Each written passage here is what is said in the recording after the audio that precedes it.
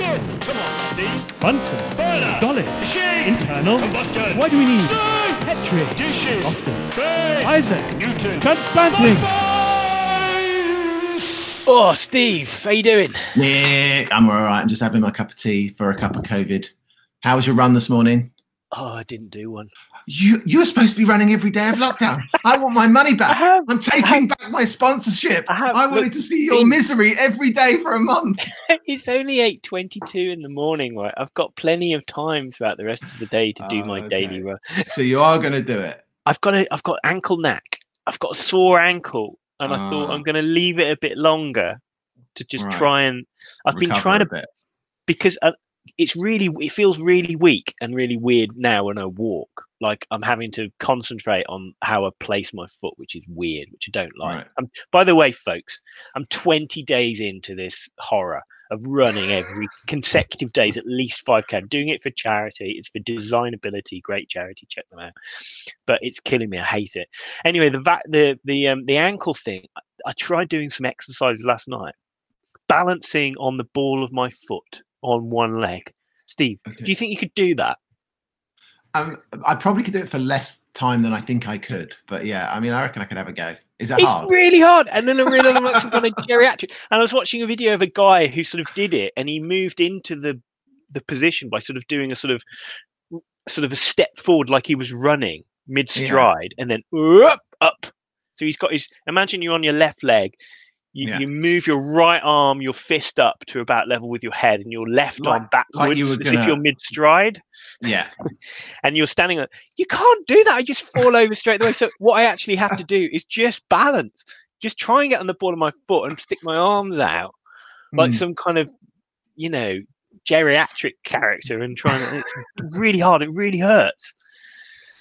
So anyway, I think I'm ruining my body. But you're doing it for a good cause, Nick. Not long. It's only another week left. Okay. Well. Oh dear. Anyway, right. There's vaccine stuff flying around at the moment, isn't there? There've been three kind of Western world vaccines which have popped into our knowledge sphere through clinical trials that people have run. Haven't there? We've got the Oxford one. Yeah. We've got the which is in conjunction with AstraZeneca. Yeah. There is the what are the other ones, Nick? Pfizer. There's the Pfizer one. The Pfizer one. That's the one that has to be cold, and isn't BioNTech, it? And there's also the Moderna one, which is the American one. Yeah. Oh no, the American one is the one with Pfizer, and the German one is the other one, or vice versa. God, this is not good podcasting, is it? So Pfizer and BioNTech. So Pfizer are working with the German. The immigrant couple in a great story about two Turkish immigrant scientists who have developed this and took the world by surprise. Really interesting story.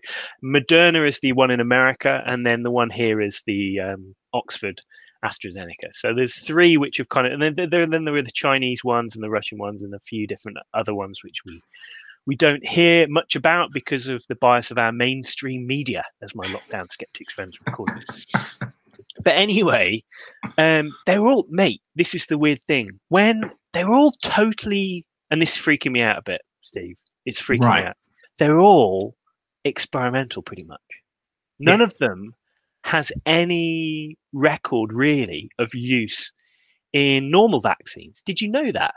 What you mean that the way they've been produced is not the standard way we produce vaccines? Is that what you mean? Yeah, the way they've been produced is different. And really, what's going on at the moment is interesting. Is that the whole pandemic has given a bunch of vaccine companies the kind of justification for pushing ahead with large scale clinical trials on their new technologies. Yeah, it's unambiguous that that's what's going on.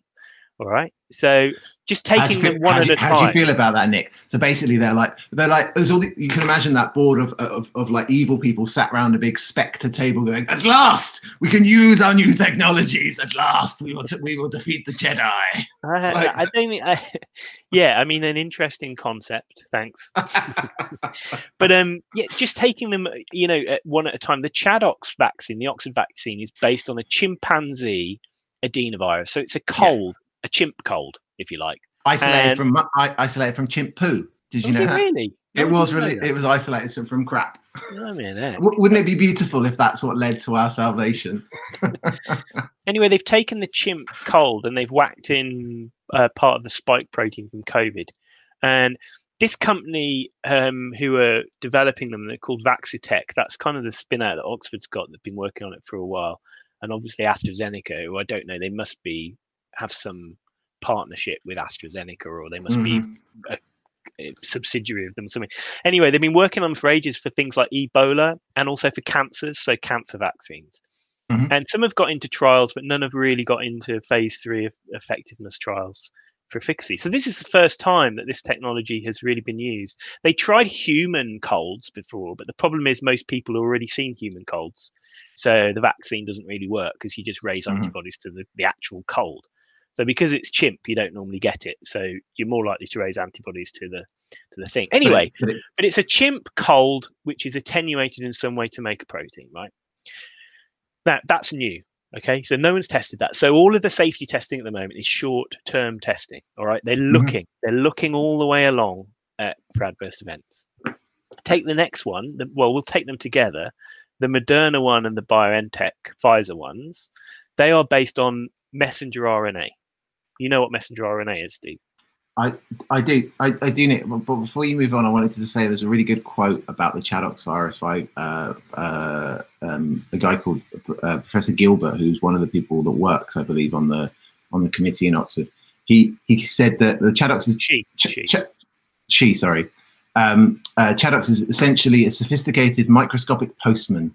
All the scientists have to do is change the package. We drop it in and off we go. Isn't it cute?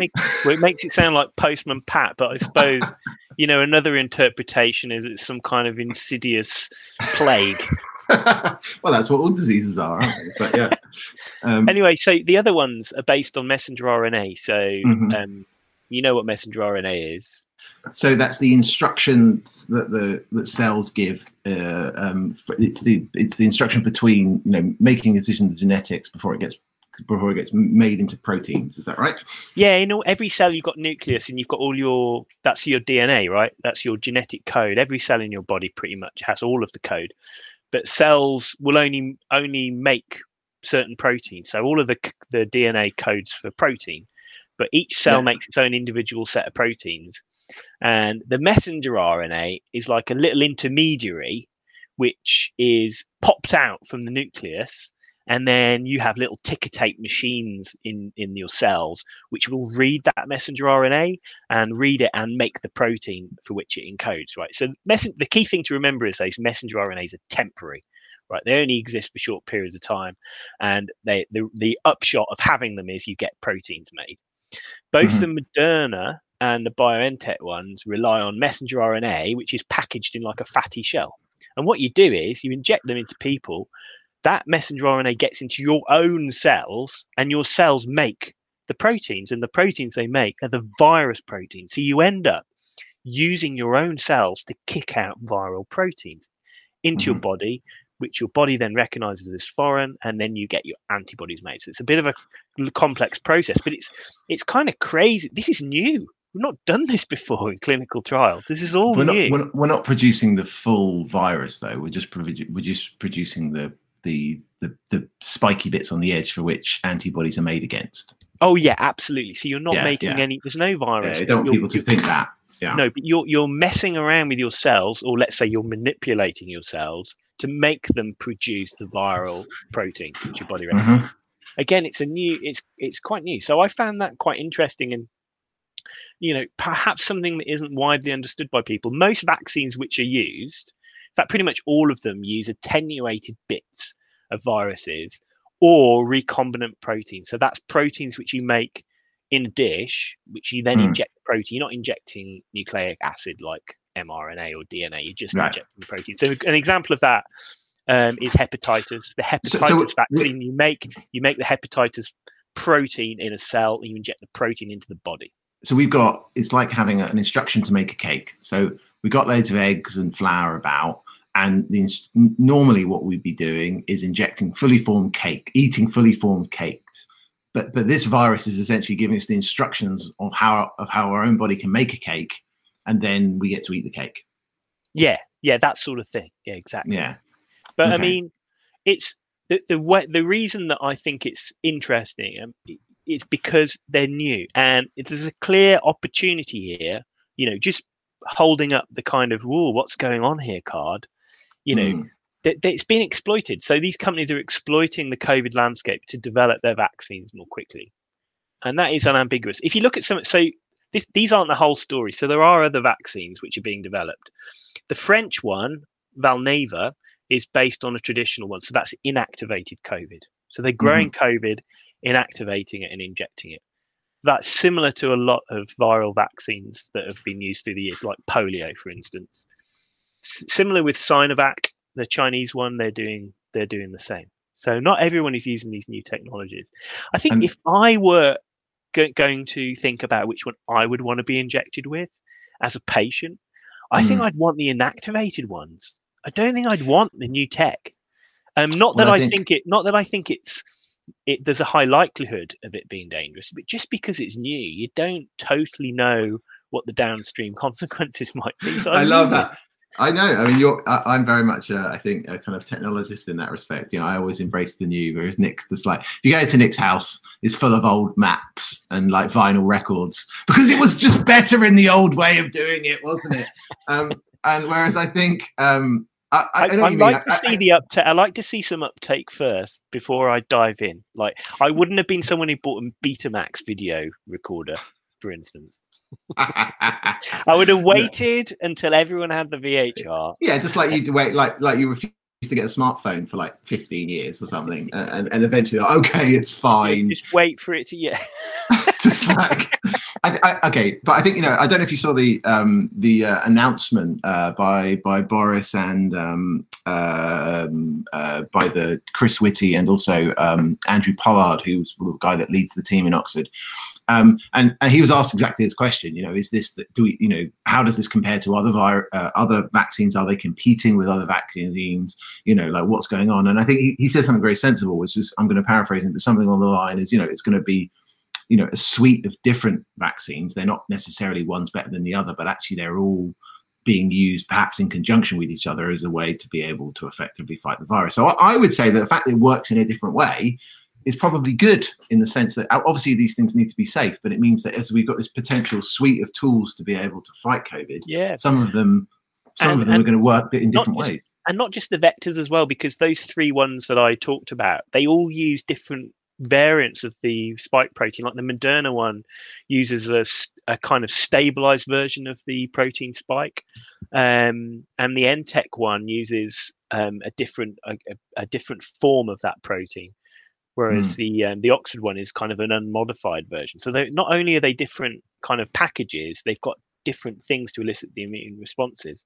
But just going back to the whole opportunity thing for companies to develop vaccines, I think this is going to move forward quite quickly, the landscape for therapies for cancer vaccines and other things like that. So because they've proven this can work, this technology can work. So whereas before we've accelerated some therapies for so COVID cures cancer. That's what you mean? Yeah. Exactly. It's like the space shuttle made frying pans, and now we've got COVID. It's not true, but like the bomb made frying pans. But yeah, no, I agree. It's exciting, and you're right. Sometimes these good things can come out of what seemingly is massively negative, because it allows us to be able to make steps forward. Anyway, there's where you're chimp cold. We're all going to get chimp colds.